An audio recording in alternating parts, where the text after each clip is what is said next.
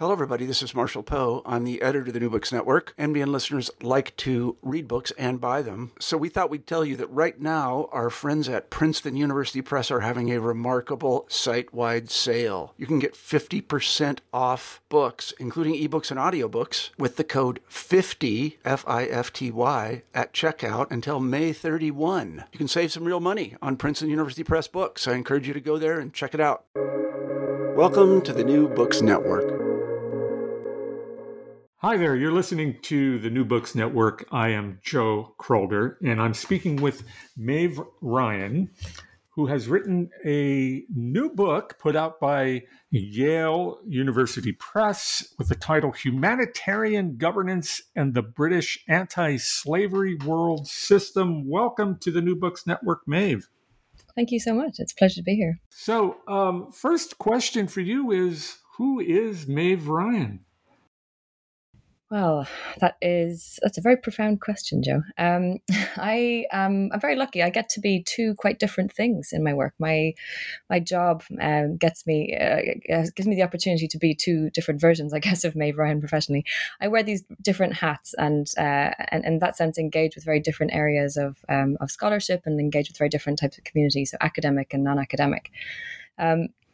First and foremost, I'm a historian. I'm a historian of 19th century British history initially, a little bit of Irish history at the very beginning. I focus on British foreign policy, the British Empire, the history of diplomacy and international relations more broadly. Really interested in the emergence of the European empires in that period, really mostly after the French Revolution.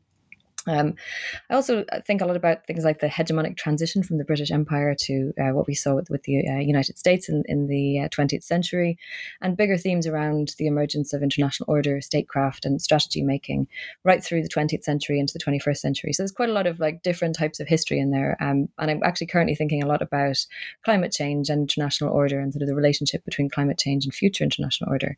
But really started off with my feet very much in the 19th century.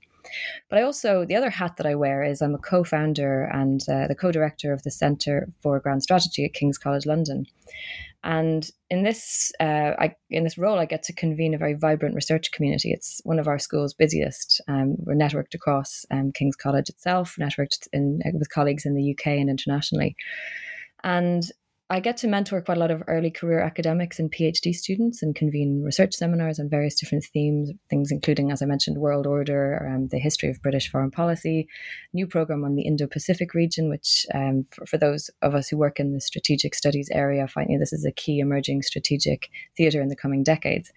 And through the centre, I also run a series of policy engagement projects with the UK government mostly, things like places like the FCDO, the Foreign Commonwealth Development Office, the Ministry of Defence, and the National Security Secretariat and the Cabinet Office. So the purpose of our centre is through three different routes, through education, research, and engagement. The aim is to bring a greater degree of historical and strategic expertise to bear on contemporary policymaking and the doing of strategy in the present day. So I know that you've read the book and you're probably scratching your head about the connections between this sort of work and the book. In the book, which is very much a history based in the 19th century with some resonances in the present day, which I tried to draw out in the epilogue.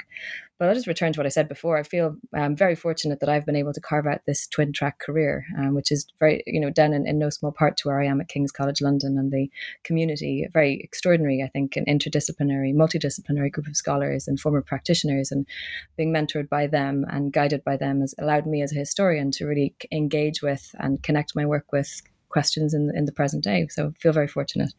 Does that answer your question?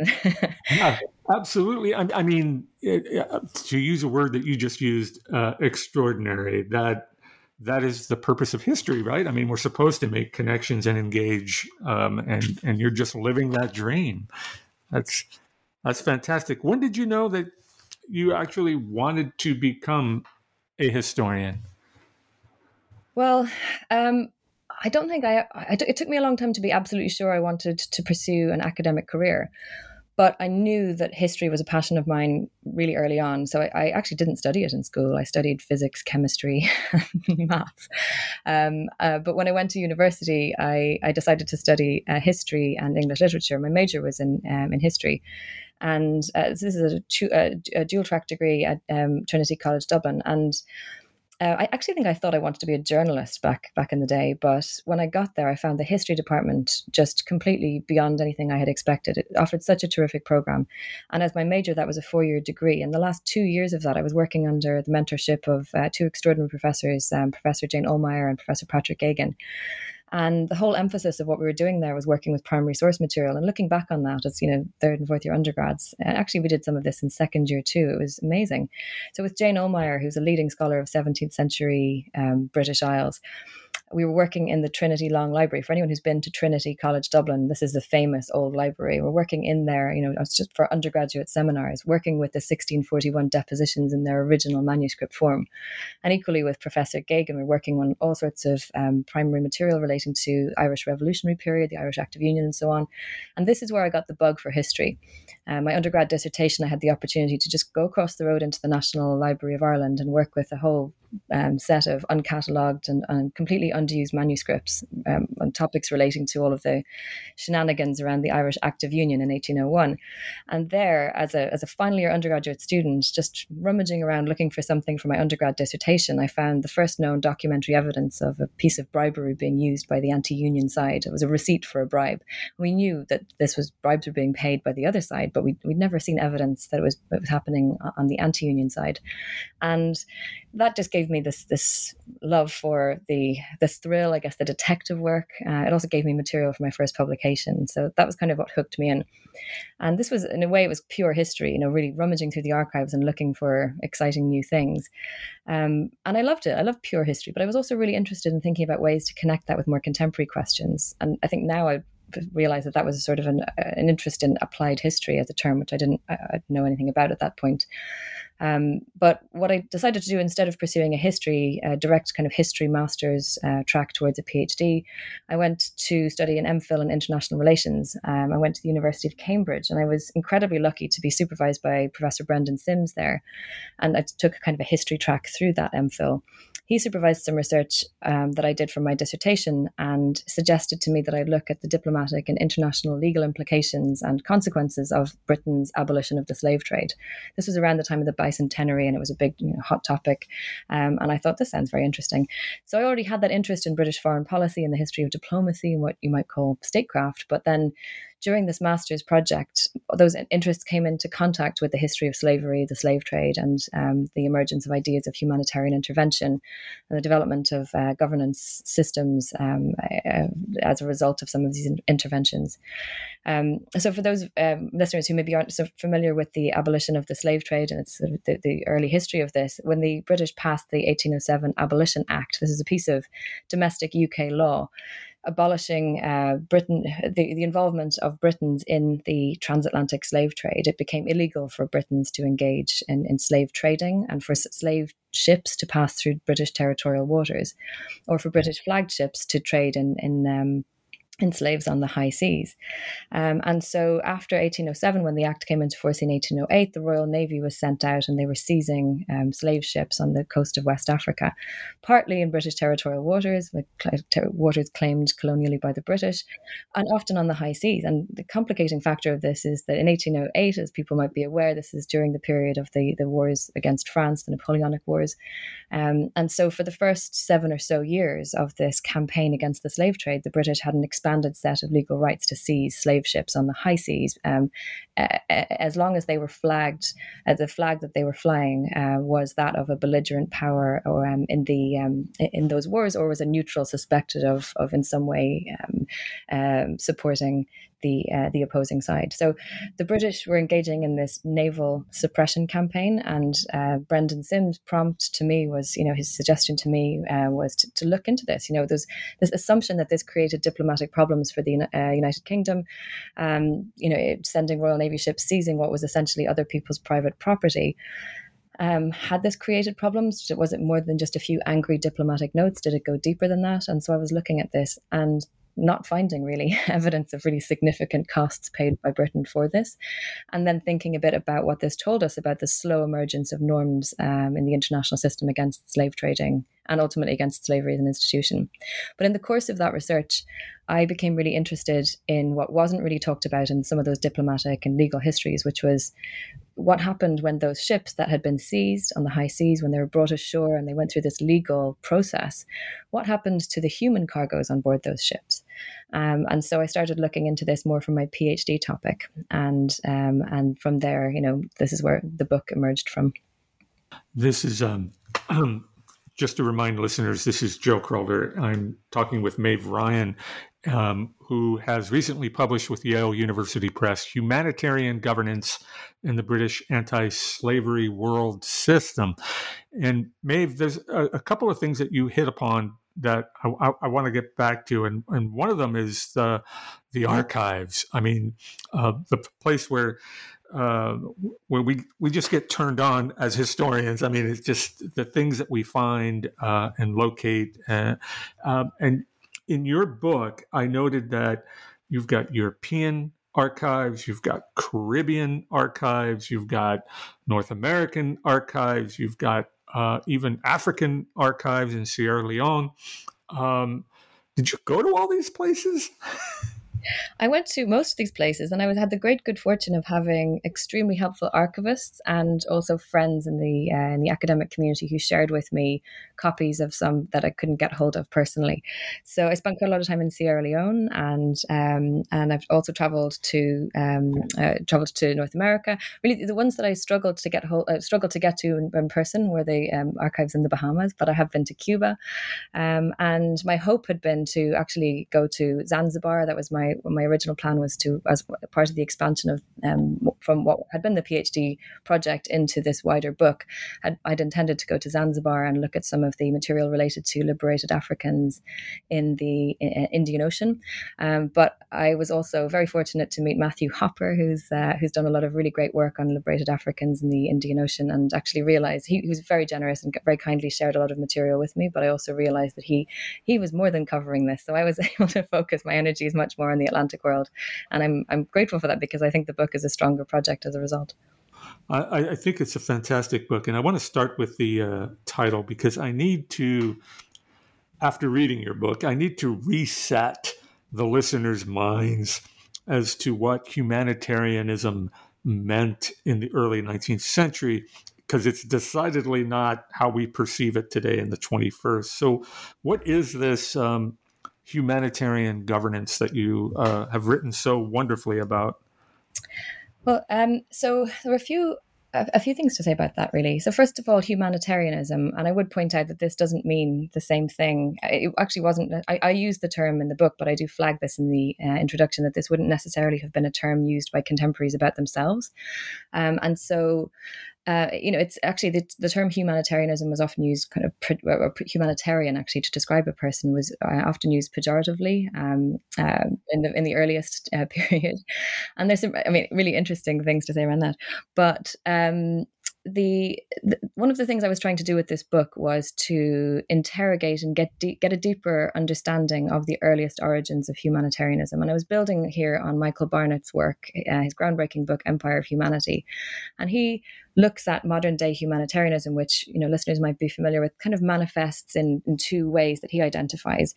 One, that emergency kind of humanitarianism. So, disaster relief, flying out supplies to a place where there's just been a typhoon or a hurricane or earthquake or something, establishing that kind of temporary relief and support. So that's sort of emergency intervention, to address urgent need. And then what he calls alchemical, and what this means really is sort of developmental, or about more slowly changing and adapting a situation. That type of humanitarianism is a bit more in that kind of development space, so changing the conditions that have been creating whatever the urgent human need is. And he identifies these as two quite separate strands of humanitarianism, and I'd certainly agree with that.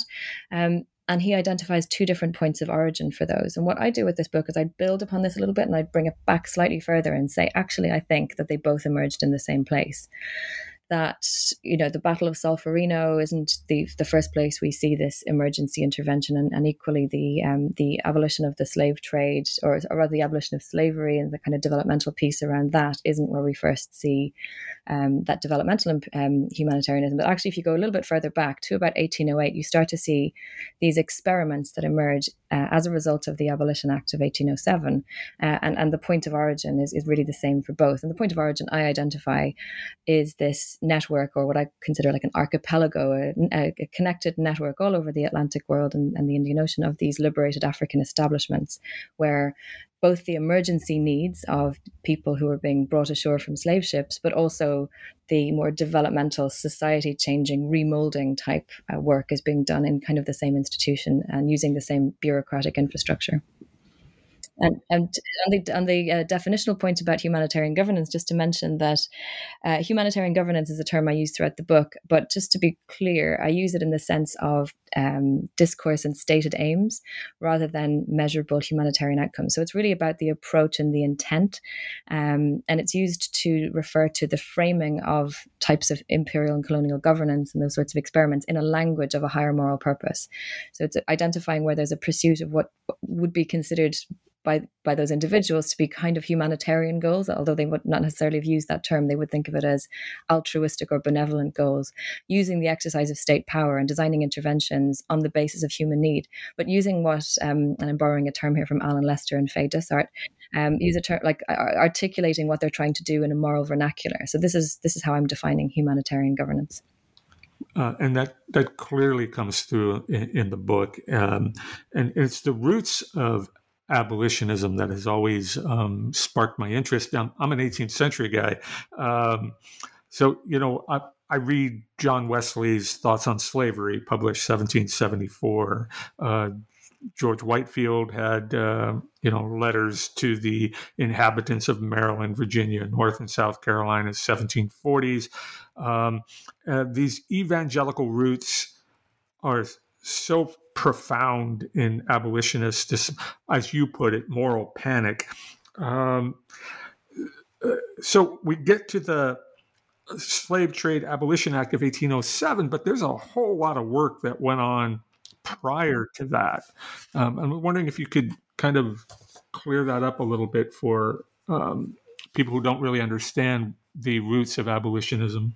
Yeah, sure. So there's a couple of things. I mean, there's so many things I'd like to say about this, but it's such a fascinating question. It is honestly such a fascinating question. Why in this, let's say, Western world, just for the sake of giving it a shorthand, this kind of Anglo-American world, to a lesser extent across some of the European states, why do we see this post-Enlightenment articulation, very strong articulation post-Enlightenment of the early seeds of a kind of anti-slavery impetus, when slavery is part of human society and human civilization for thousands of years? We go back to the earliest cuneiform inscriptions, and we see references to slaves. We see references to people being taken in war and enslaved. So it's kind of profoundly odd that at a particular moment, and really quite quickly, there is this pivot, what seems like a pivot in terms of the moral acceptability of slavery. And lots of people have grappled with this question. And one person I would point to, maybe above all others, I think that the giant on whose shoulders most of us try to stand when we understand this question is David Bryan Davis, whose work, who's written several books, as I'm sure you're very familiar, has written several books interrogating this question, one of which, Slavery and Human Progress, I think it's called, is particularly interesting, but really trying to grapple with that question in the age of revolutions, where this comes from. And the simple answer is, I think there's probably still no consensus on this. Is it traceable to elements of a religious revival? Certainly the evangelical dimension is important. Is it traceable to just changing ideas, during the Enlightenment, sort of changing ideas about the nature of the individual?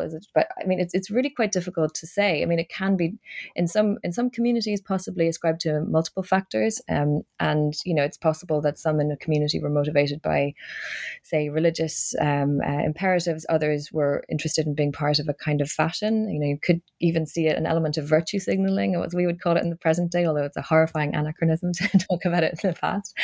But we see these huge numbers of petitions being sent back. These petition scrolls going around the whole of the UK or Britain, and looking for this sort of mass consensus and these petitioning campaigns being led by abolitionists, but going to every village hall and trying to whip up this local level support, this grassroots support for what became the Abolition Act of 1807. And those, again, speaking about the archives, you can go to the National Archives today and you can look at these, and it's a real profound testament. So extraordinary. I can't remember actually what the exact proportion of the population that signed these petitions were, but it's an extraordinarily high proportion. So, trying to interrogate what it was that motivated these people and animated these people is fascinating. One other thing I would mention is the timing of the final success of the abolitionists, because obviously it was a slow and incremental process where, when you look at the legal record, a number of different legal instruments are being created and passed and going through legislatures, not just in Britain but elsewhere. In this period towards the end of the 18th century, start of the 19th century, one of the things that Christopher Leslie Brown has pointed to in his work, Moral Capital, is the question of the importance or the significance for Britons of the loss of the American colonies, as we like to refer to it, as you like to call it, independence. How much did that matter that this kind of body blow to British self-image and prestige had happened? The loss of these colonies, a very controversial sort of set of events within Britain that had profound consequences for Britain's own domestic politics and really divided opinion. After that, there's one theory, one interpretation of all of this is after the loss of those colonies and in the United States' decision to go it alone on their own path, that there was let's say an incentive for Britons to start to identify reasons why they were different and reasons why they were better, and to point to the ongoing slave-holding character of the United States and the defense of slavery by many of the leading figures within that political establishment, and to start to think about grounds for feeling morally superior. Certainly this is an argument that's tested in Christopher Leslie Brown's work, among others, and I think it's quite an interesting thread to pull. Yeah, I need to kind of also put this in time, in the sense that, okay, we have the Sierra Leone Company. They request Britain to please take charge of this operation here. It's costing us too much money. And once the state chose to run this colony, Sierra Leone, once these captured slave ships are brought into Freetown, I think we get customs officials that are now responsible for sheltering, feeding, distributing these liberated Africans. And that just struck me that it was customs officials that are doing this. And I wondered what does this say about the culture of 1808, about how liberated Africans were perceived by the British state, indeed its society at the same time, despite what abolitionists were doing. You've picked up on a really important point there, which is the characterization of enslaved people on slave ships. When you look at the Abolition Act, the text of this Abolition Act that passed the Houses of Parliament in 1807, there are, I think it's 27 articles in this act, and 26 of them relate to the inanimate elements of the slave ship, so that the ship itself and the inanimate cargo and so on. It also relates to the legal instruments and activities required to render this ship as prize, the bounties that would be paid to the captors, and these bounties were paid partly to incentivize Royal Navy officers to engage in this interdiction, as we call it, the sort of seizure of property. 26 of the 27 articles relate to this. Only one relates to the people on board, and that to me is quite interesting and is quite revealing. The journey that the people go on, sort of legal journey, is rendered from being considered private property, as would any other trade good, to then being transformed legally by the courts established through the Abolition Act. So in the first instance, vice admiralty courts, and later mixed commission courts representing the different states involved in a bilateral treaty. But in the first instance, just British vice admiralty courts. These courts were established and empowered to do this kind of legal chicanery, really, to transform these people from legally bought and sold property in the eyes of the law to something else, to people. And so the presence, or the role of the collector of customs in any harbour or port to which a captured slave ship was brought, It's logical in that kind of if you get yourself into the mindset of the people who are framing this act, it's obviously abhorrent to our modern day sensibilities, but it is logical to them because it all fit in that space of seizure of property and prize, turning things into prize in a time of war. And so, as I show in the book, Sierra Leone, it kind of looms large in this book because it's an interesting and one of the largest and most complex elaboration of one of these establishments created to administer and to first of all address the urgent emergency feeding and sheltering needs, clothing needs, but then also to facilitate the integration of these survivors of the slave trade into colonial society. So in Sierra Leone, you see initially the collector of customs doing this work, completely overwhelmed very, very quickly. And then you see within a few years, actually not immediately, but after a huge amount of human suffering and upheaval and tragedy, the metropolitan British government and the parliament eventually vote to create a kind of bureaucratic infrastructure, a department for what were called ended up being called the Liberated African Department. In other sites around the Atlantic world, there are places where ships are being brought ashore, including in the British West Indies and in Cape Town and Cape Colony, modern day Cape Town, and eventually St. Helena in the South Atlantic, and varying degrees of complexity of what kind of infrastructure is created in those places. In some of those places, it's very rudimentary, and it stays quite rudimentary for most of the period. Yeah, I'd like to get to those, but I want to stick with Sierra Leone for a couple of minutes because I think our listeners might need some background as to how Britain actually acquired Sierra Leone and the early purposes of it. And there's a Halifax connection, and that Halifax connection goes to, the American War for Independence. And wondered if you could speak to that real quick. Sure. So the colony of Sierra Leone is quite unusual in that it was founded as a private venture in 1787, I believe, and it was founded by abolitionists and through private subscription and so on, not a crown endeavour. And for those who are interested in the expansion of the British Empire more broadly, while this is an unusual thing and an experimental colony founded expressly to create a kind of planted settlement of anti-slavery values on the west coast of Africa. So it was in the promotional literature. This sort of accidental, inverted commas, expansion of territory is echoed actually more broadly across the empire. So, quite often things are opened up by traders as they saw it, and then situations are created and the thing becomes less viable, and local actors seek to kind of undermine or to remove the colonists, and then then the crown comes in. So actually that pattern is repeated quite frequently across the British Empire, and Sierra Leone in that sense follows that pattern. So it's established as a private enterprise. As I say, it's by abolitionists. The idea is to prove the viability of free labor, and so they're going to plant this little colony on the peninsula of Sierra Leone. Anyone who's ever been to Sierra Leone will know that it's this little peninsula, very mountainous, which is where the name comes from, and it's at the mouth of this estuary, a deep water port.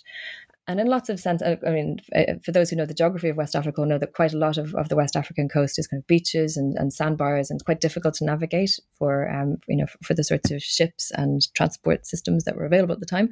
So Sierra Leone offers some really unusual opportunities, but this was the idea that it was going to be this planted colony, and it was supposed to show, through kind of model communities and so on, it was supposed to show the viability of free labor. If slavery didn't exist, look what people could do, essentially.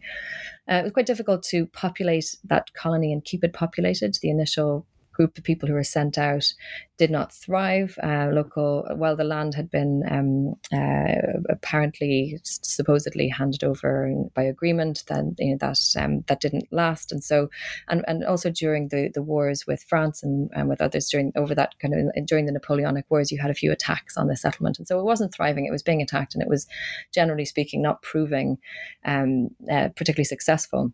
And so you had a few injections, attempts by abolitionists and the directors of this company to bring over more settlers and to shore up that ailing colony. And one of those groups was a group called the Nova Scotians, who were otherwise known as Black Loyalists, and families coming over after the War of Independence, those who'd been promised their freedom, enslaved people who'd been promised their freedom if they fought on the side of the British, then transplanted over to Sierra Leone to live in this colony. colony. Equally, another group of Maroons. So these were people brought over from Jamaica, I believe, maybe a decade or so, 2 decades later. And so there's a pre-existing colony there before the liberated Africans are brought ashore. And this is one of the reasons why when the Abolition Act passes and comes into force in 1808, Sierra Leone is seen as a viable and sensible place by these abolitionists to bring the slave ships and to liberate these enslaved people. And it was seen as not just an available site where there's a deep water port and the Navy ships could come ashore. It was also seen as an opportunity to populate the colony with young, healthy, labor-ready individuals whose work could be used to shore up and make that experiment more viable. So the state takes over 1807, 1808, and a governor is appointed, Thomas Paranet Thompson. And I kind of read your account here, and he comes across, and I might be wrong on this, so correct me, but he comes across as kind of a hero type figure. He's like way ahead of his time. And I was wondering, did he misinterpret his orders? Was he a true abolitionist rather than someone who was, supposed to follow what the government wanted? He says there's moral limits to what we're doing here. He was kind of concerned. That's interesting that he comes across as kind of a hero. It wasn't really my intent. I find him a really interesting character. Not that I'm not trying to say that he's sort of the villain here, but he's a very interesting character. And Padraig Scanlon's work, he has a book out a couple of years before mine, I think, called Freedom's Debtors. He goes into this particular character in much more depth. And I've found his research quite useful in this regard. But it's really difficult to get to grips with exactly what this man's personality was. When you read his letters, he occasionally comes across as quite unhinged and very angry and very, extremely determined to criticize what he found, everything he found, and to call the attention of the Secretary of State to the corruption and malpractice that he believed to have found. So let's go back a second. So the passage of the Abolition Act happens in 1807, and then in 1808 the thing comes into force. But separately, and it's a separate process, the directors of the Sierra Leone Company persuade the British Parliament to accept responsibility for the colony. And this is actually quite contentious, but it does get passed. And one of the arguments for this is that actually so many individuals have been brought over, both from the UK, from Nova Scotia, and from Jamaica. And so there were actually some pre-existing groups of settlers there who needed support, and it would be wrong for the British state to just kind of walk away and wash their hands of it, albeit the colony had proven extremely expensive, had been subsidized by the state for quite a while. Anyway, it becomes a crown colony, that comes into force. And so there is this kind of odd overlap period where the first slave ships are being brought to Sierra Leone, and it's a Sierra Leone company governor who's administering this. And then it's Thomas Paranet Thompson who comes over, and he takes over as the first crown colony governor. He arrives there, and he immediately is asking questions about what happened to the first people who were landed from the first ships. And what he finds is that actually those the first couple of hundred or so individuals are essentially treated as slaves. So the Abolition Act only allows, when I mentioned there was one article in the Abolition Act that dealt with and provided for what should happen to these individuals released from the slave ships, that article provided only two routes. One is apprenticeship and one is enlistment in the armed forces. An apprenticeship is essentially like indentured servitude, and it's supposed to be time limited. Enlistment was supposed to be for life and without pension, so not a great deal. And already, when you think these are the only two routes that were allowed for, and this is what the collector of customs was supposed to do: take these people, give them some clothes, give them some food, and as quickly as possible get them off the government books by handing them out as indentured laborers or handing them over to the army, or to a lesser extent to the navy, and that was it. So when this new Crown Colony governor arrives, he finds that the people, most of the people who had been apprenticed in this way, had not experienced a kind of different condition to what a slave would have experienced. And many of whom had actually run away and been recaptured and thrown into the jail. And he's horrified by this. He professes to be horrified by this. He professes to be horrified by the whole idea of apprenticeship. He says it goes against the spirit of anti-slavery, against the spirit of the Abolition Act. And he initially professes to believe that the abolitionists in the UK, and who had actually endorsed him and had kind of groomed him for this role and sent him out there. He's young, he's in his 20s, and I think he's the son of a friend of one of the prominent abolitionists. And I think he was seen as kind of a malleable new Crown governor. And in fact, the opposite is true. He sees these people maybe as initially as misguided and deluded, they'd been deceived by the people on the ground in the colony, and it had all been done differently to how they expected. But over time, quite quickly, he comes to see them as the bad guys, really. That people like Zachary Macaulay, who's quite prominent in this period, one of the leading abolitionists, that he is, conspiring and conniving to perpetuate slavery in West Africa under the guise of abolitionism. And I don't know, it's hard to tell from Thompson's correspondence on this, because he's writing these increasingly fevered letters to Castlereagh, Secretary of State. He's writing to his girlfriend, and it just becomes across as more and more paranoid and conspiratorial. Although, you also can read into it the kind of scales falling away from the eyes of this young, impressionable person who believed, everything he had been told about anti-slavery.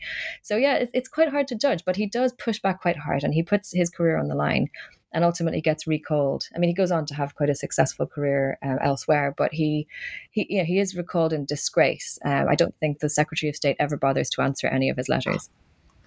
You're listening to the New Books Network. This is Joe Crowder. I'm talking with Maeve Ryan, whose new book is out, Humanitarian Governance and the British Anti-Slavery World System.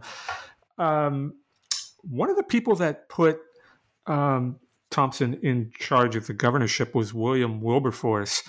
And I guess sitting back and looking at Wilberforce, it's a very famous name, by the way. I'm looking at this, and one of the things that he's telling his new governors is, there's some short-term moral compromises that we have to make here for these long-term benefits of these liberated Africans. It brings up this term that you call gradualism, and it comes up again and again and again.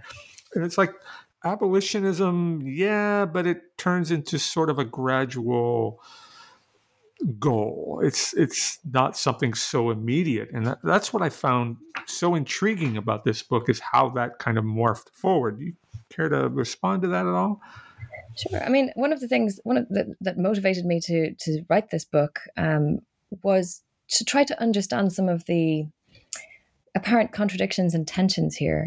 There's some very strong professed moral imperatives behind all of this, and the language abolitionists use in their communications and their pamphlets and so on, it really suggests a kind of an engagement with the plight of the enslaved person at that really human level, and the need to to do something to save these people. Really, that's what comes across as sort of messaging. But it became clear to me, when I really early on started asking this question, okay, but what happened to the people liberated from the slave ships? It became clear to me that the intervention wasn't actually about saving them. It was about, for the abolitionists, for those early elite abolitionists, the kind of parliamentarians like Wilberforce and others, people involved very closely in drafting the Abolition Act and in figuring out what this, what we call the disposal policy, that disposal of liberated people through either apprenticeship or enlistment. These elite abolitionists like Wilberforce had their fingerprints all over this. They wrote this they didn't just go along with it. They were deeply involved in crafting this. And, it became clear to me through really looking a lot at their correspondence, their published writings, and looking at how things played out. For them, it was about crushing the trade and the humanity they were imagining. They used the Middle Passage, that bit of the triangular slave trade system, the bit between West Africa and the Americas, the bit that, where individual people were being packed onto these slave decks, and the survivor is being sold into plantation slavery with a life expectancy that was very, very short. And so this absolutely awful human kind of tragedy that's happening in the Middle Passage. Abolitionists are focusing on this; they're interested in it, and they use it as an emotive tool to try to get people to understand what the slave trade is, and what some of the kind of human cost of their sugar is, and so on.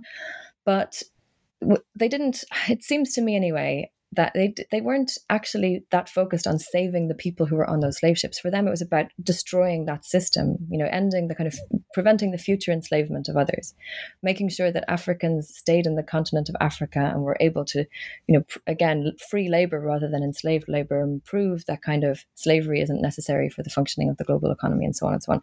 So it wasn't, when the slave ships were coming ashore, these liberated Africans were kind of, at best, incidental to the whole enterprise, I think, and at worst, potentially tools to serve a wider purpose.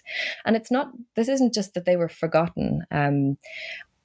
The key point is that abolitionists were really quite alarmed at the idea of just taking enslaved people from a slave ship, putting them ashore and allowing them to be free. It was quite a scary prospect for them, because if you think, for many of the years of the abolition campaign, the abolition of the slave trade, it starts effectively in 1808.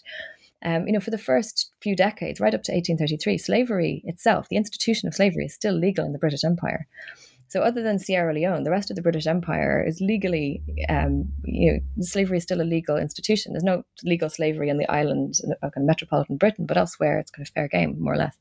And so the rationale for continuing that enslavement of Africans, even though for decades Britons had been quite clear on the idea that they thought slave trade was terrible and slavery was, morally quite repugnant, actually the preservation of that institution of slavery relied upon narratives about the capacity of enslaved people for full freedom. So the rationale was for them that enslaved people who had been enslaved, were unable to support themselves. They needed to be schooled to reacquire their freedom. And I think that's actually a quote, more or less a direct quote. They needed to be schooled to reacquire the capacity for freedom and to be integrated into colonial societies. But really, the problem was that just liberating people from slave ships and allowing them to live freely was just, was quite challenging. So it avoided an awkward conversation about why enslaved people landed from a slave ship in Sierra Leone were capable of living independently, but those laborers in the West Indies or elsewhere were not.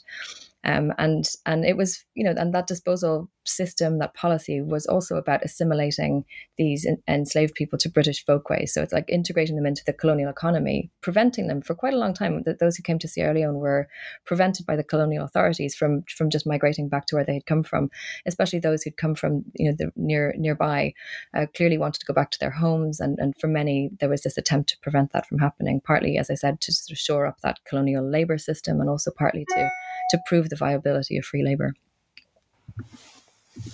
Okay, thanks, Maeve. The gradualism thing. Sorry, I didn't address your gradualism point. Yes. Yeah. It really hit home for me, because I think this is very transatlantic. It's also transnational. I mean, in the United States, early on, even before the United States became the United States, there was movements to make sure that emancipation occurred, but over time, after there was significant training to become more, within the cultural guidelines at the time. I think you put it on page 40 that these liberated Africans must be trained gradually so that they could become more British or become cognizant of the empire and the good that it was doing. It's just remarkable to me, how much of that is going around at this time. It's an important part of a lot of, I think, if you kind of zoom out a little bit and look at movements towards really quite significant and painful structural change, where people need to make painful adjustments to their lives. I mean, the obvious one, I think, is probably climate change. Trying to get people to think differently about how they're consuming and using and creating resources, and actually make quite substantial changes. It does lend itself making it easier for people to adapt to that. The kind of gradualism argument is employed, and I think, even for it is extraordinary in Britain and the United States too. When you look at the work of anti-slavery campaigners and some of the, especially some of those transatlantic linked organizations, you see different types of rationale for extending, and changing the nature of slavery rather than getting rid of it. So in the 1820s, you see this campaign for the amelioration of slavery, so making the conditions of enslaved people better. You start to see things like, not just in British Empire, you start to see or in the United States, things like around free womb laws emerging at different times in the 19th century, this idea that children of enslaved women wouldn't be born as slaves. So lots of different adjustments to and tinkering with the problem of slavery and trying to make maybe some of the moral repugnance around it get a bit closer to what's perceived as the reality of it. But then, then there's the contrary to that, you get these imperatives for just accelerating. And so you see pamphlets, especially towards the late 1820s, people like Elizabeth Herrick, I think, calling for an immediate, not gradual end to slavery. And actually then, as you get closer to the 1833 passage of the Emancipation Act in the British Parliament, you start to see some of this getting a bit more traction, that actually things haven't changed. Abolishing the slave trade, cutting off the supply didn't kind of gradually allow the plantations to adapt in a slow way and a kind of an economically stable way to free labor. It just didn't happen. And so, abolitionists, those who were interested in removing slavery as an institution from the world economic system, just say, well, now it's time to now it's just time to cut it off. And that's considered hugely problematic by a lot of people who still, even decades later, aren't ready for the abolition of slavery. And that's one of the reasons you see the passage of an extraordinary, historic amount of compensation money, £20 million in the British currency of 1833, is voted to compensate the owners of enslaved people. So those who had owned them and were losing access to that after the period of transition up to 1838. And actually, there's an amazing project. Your listeners might be interested in this, especially those who've got any British relatives or heritage. There is an amazing project that was run out of the University College London called Legacies of British Slave Ownership. And it was run by a professor called Catherine Hall and her colleagues. And the idea behind it was they went into the National Archives in Kew in London, and they found all of the documentary evidence of who had been paid what compensation payments. So you can look up a family and you can find out, did they own 10 slaves, or did they kind of own a share in a slave, or whatever it was. You get people all over the country, all over Ireland too, claiming these compensation payments, again, because of this approach to, gradual change, and then create this kind of financial cushion to try to absorb the blow of that economic transition away from slavery. It doesn't work really, but you can see the thinking behind it is very much geared towards that. Yeah, geared, I guess, towards frustration. I mean, coming back a little bit, you have these captured slave ships. Britain brings them in to Sierra Leone. Over a while, you point out that there's over 100 spoken languages among these captured and non-liberated Africans. And I'm wondering how language became a barrier towards the attitudes towards these liberated Africans, because I see it happening in your book in Sierra Leone, in Gambia, and St. Helena. Was that so problematic that It's, I think it's a problem that manifests itself in different ways in different locations. So if we just talk about Sierra Leone for a moment, this is where by far the greatest number of people were brought. And it's also, as I mentioned, it's got this expressly anti-slavery legal personality to it from the outset. It doesn't mean that people don't experience slavery, and actually there's a lot of contemporary concern about the extent to which slavery is happening kind of out of sight in this colony. But it is this, it has that kind of unique character and personality to it. And so you have all of these different cultures arriving in Sierra Leone, and actually people go out there in this period to study and to understand, like linguists and anthropologists are going out there to study and to understand some of these cultures, and to try to document and record and create like dictionaries of languages that they hadn't codified or studied before. So it's considered extremely interesting as a space. I mean, obviously it creates a number of challenges. And one of the things that happens in the, not immediately, but in the early decades, one of the governors takes this idea of creating model communities out of liberated Africans, recognizing that the apprenticeship and enlistment options weren't actually really working for Sierra Leone. It wasn't enough. Lots of people were arriving from slave ships not in a healthy state, not physically able to just be put straight to work in some way. Many are children. For listeners who aren't aware, I'm going to give you a little slight content warning. I'm going to describe a slave ship deck to you. Sometimes, not very high, certainly not high enough for someone to stand up in. Quite often people packed in, really jammed in, and forced to lay down, even shackled, and packed in essentially like bales of hay almost, and then left in this position without being given an opportunity to move very much for long periods of time. Obviously, seasickness, the darkness, the heat.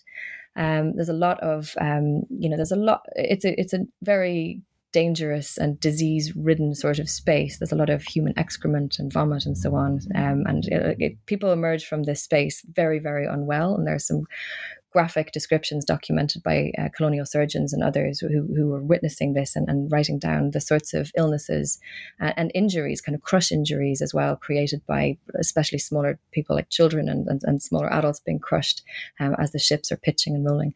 So these people have been through profound trauma. They're not, physical and emotional, psychological trauma. They're not necessarily going to be, labor ready in the first instance. So in Sierra Leone, it takes a while, but this starts to manifest in different kinds of governance practices that deviate from the stated policy. And one of the governors that embarks in one of these is a governor called Charles McCarthy, who has these really utopian, grandiose ideas of what you might consider kind of developmental imperialism. And he has this idea, which he inherits from a few of his predecessors, to create these model villages, to set these out in a kind of British, to set them out to look aesthetically like a model British village with a village, with a church at the center of the village and a ticking clock, and everybody dressed in British clothes and wearing the hats and all this kind of thing. So it's supposed to aesthetically mimic this kind of British idealized, Christianized community, and they experiment with different ways to govern this. One of the systems that they use, they develop a partnership with the Church Missionary Society, and these missionaries come out from, actually a lot of them from Germany, through the auspices of the Church Missionary Society, a few British too. They come out, and their church, the kind of religious role is twinned with a secular role as the managers of these villages, and they're supposed to have oversight and this kind of paternalistic guidance role, but also a sort of the opportunity to act as disciplinarians and so on, to try to keep people in check and to force really the creation of this community as much as is possible. So in so doing, some of the villages were set up with distinct language groups, and so people from different because enslaved people on the transatlantic slave trade were being taken from not just coastal communities, but even further inland. And we know from some of the projects that have looked at African names and have also taken some DNA samples and so on from the remains of people who we know to have been victims of the slave trade. We know that people are coming from everywhere from Senegal, maybe even north of Senegal, down to Angola, or even further south, and really quite far inland. So you've got these really diverse language groups, and sometimes being crafted consciously into their own distinct groups, and sometimes it was a ship together would be sent to form a village, and it really kind of varied. But we do know that one of the ways that liberated Africans themselves accommodated this, or adapted to this, was that they formed what we call benefit societies. And sometimes these benefit societies would be around ethnic groups, but most people, it seems, who came from ships maintained a bond with the people who had survived the slave ship with them. And those benefit societies could be mutual support societies, financial assistance when someone fell into hardship, and so on and so on. So yeah, it's really interesting in different ways to navigate this. I would say that the colonial sources, the archival sources created by the empire and by its agents, probably had no visibility really comparatively of how this was all done. They weren't particularly interested, I think, beyond the challenges of just governing and controlling. We're going to shift real quickly here because we're running out of time. One of the most interesting aspects of this is that this experiment, I'm going to call it that, in Sierra Leone is kind of exported elsewhere. The British West Indies, there's the Bahamas, and then there's Trinidad. And I'm wondering if you could show that huge variance of what happened to these liberated Africans in just those two places. Sure, yeah. So, yeah, what I tried to do in the book is kind of tease out the difference in what were the likely outcomes for an individual depending on where they went. So I point to what I call this archipelago of different establishments.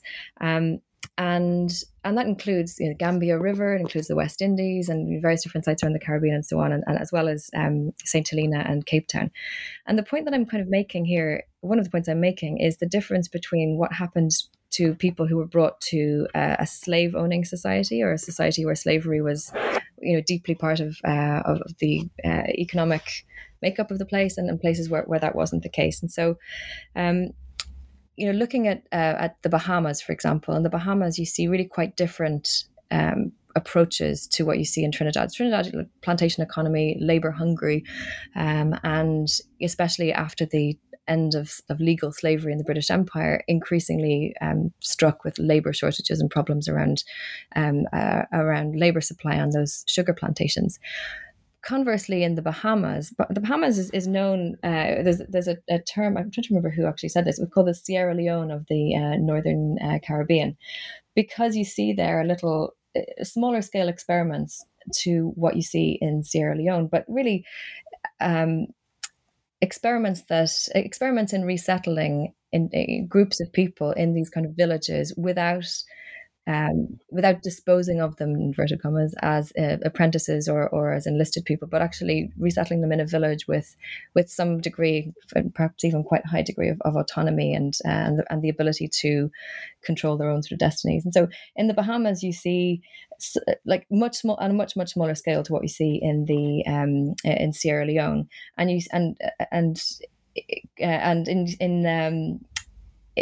this doesn't, well, I suppose one of the points that I make in this part of the book is it's not an experiment that necessarily lasts, and that after 1835 or so, and especially as this labor shortage is starting to bite, there are demands from other islands for any future liberated Africans to be brought there rather than to the Bahamas, where there's a certain amount of resentment amongst the local colonial population that these free liberated people are being allowed to form their own settlements there.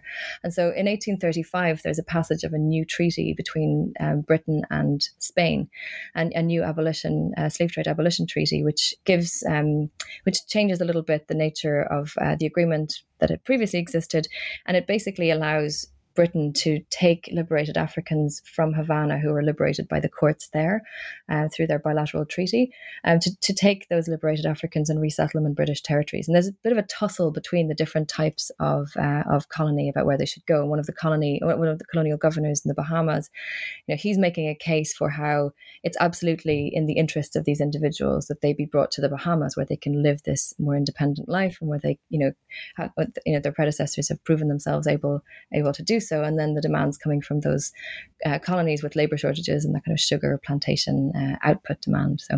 So tell me, Maeve, what's next for you? What is next? So I've got another book in the works, which is called Subtle Consul, and I'm looking at the emergence of the modern consular service. I'm really interested in the different roles that consuls played in different sites. During the research for this book, for a humanitarian governance book, I came across a lot of consular sources, especially in Brazil and in Cuba and elsewhere, where they were one of the primary sources of information gathering, playing a kind of low-level diplomacy role. And even when diplomatic relations had broke down a bit, the colonial consuls often were able to maintain a sort of presence, and certainly the ability to influence things at that lower level. So kind of a consular officer blends that trade and diplomatic role a little bit, and that information gathering. So I've just become really interested in the role that they have played in the emergence of what we call the informal empire. So really at that kind of peripheries of what Britain is doing. So there's that. I'm also working on a project on war and slavery, because I'm in a department of war studies. I realized that the there are so many interconnections between the phenomenon of war and the phenomenon of slavery, and the two literatures actually don't really speak very well to each other. And so I'm thinking about a project to study, over a few hundred years, the interconnections and interrelations between war and slavery, and the ways in which one has fueled the other, and vice versa. And constantly expanding the Centre for Ground strategy. We've got all these new projects coming up and lots of new opportunities to engage with policy audiences and thinking about different strands. But really, my main priority in the next year is to get to some more conferences. I really miss talking to people face to face and sharing ideas and learning from other people's work. Curse you, COVID. Yes. Thank you so much. Those are what you're going to be doing next. Just sounds so brilliant. Thank you so much for letting us know. This is Joe Crowder. I've been speaking with Maeve Ryan, her new book, Humanitarian Governance and the British Anti-Slavery World System. Thank you so much for talking with us. Thank you so much for having me. It's been a pleasure.